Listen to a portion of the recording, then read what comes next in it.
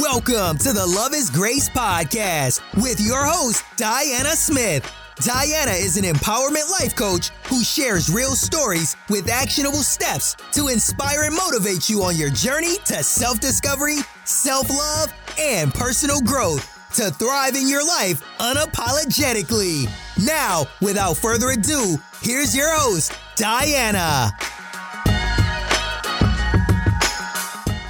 Hey, beautiful people. How are you? Welcome back to another episode of Love is Grace. I hope you guys are all doing well. If you are new to our listening family, thank you for stopping in today. We're so glad that you're here. I hope you are inspired by our show today.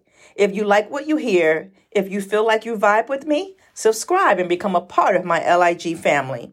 I'm so excited for this second season of Love is Grace, guys. We have some amazing things popping off this year. 2022 is our year, guys, so get ready. I know I am. Listen, be sure to follow us on Instagram and Facebook to stay connected. Next week, we will be joined by our special guest, Kaija Dawson, for an engaging girl talk on how to stop comparing yourselves to other people. You don't want to miss it. It will air next Wednesday. I want to encourage someone today. I know a lot is still going on around us. But as we continue to move forward in this new season, in this new year, I want to remind you that you do have what it takes to get to that next level. I don't care how many times something didn't work, no matter how many times you tried. I want you to get back up and try it again. As I was preparing this message tonight with you in mind, 4 words came to my mind to share with you on tonight. Those 4 words is what's in your hand.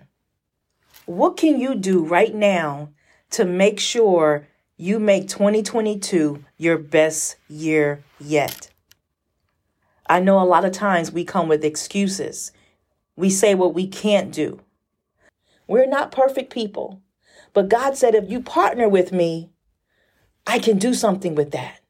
I know you heard about the story of Moses and what God did with that staff that was in his hand. And God asked Moses the same thing. What's in your hand? Moses got together with God. Moses did things he never thought he could do because he wasn't alone anymore. What do you have in your hand? There is something you can do. You've been working on it, but you haven't presented it to anyone because you don't feel like you're qualified. But I want to encourage you today to do it and watch what happens. God is ready to blow your mind, to open up doors that you never thought possible. But will you trust him today? You want to write that book. You started writing that manuscript. But you're saying to yourself, oh, there's so many books out there. My story not going to matter. It will matter. It will. Some of you want to open up that gym. But with quarantine and the pandemic, you ain't no shape to open up a gym. You can't even go up the steps without breathing hard. You know what? Don't give up that dream of becoming a fitness instructor. No. You start taking the initiative to get yourself in shape. That's what you do. You keep your dream alive by doing what you can do now. Don't worry about what you can't do. Worry about what you can do. And leave everything else to God. So don't give up on yourself. Don't give up on your dreams. Stay encouraged, stay motivated, stay inspired, and stay connected to Love is Grace.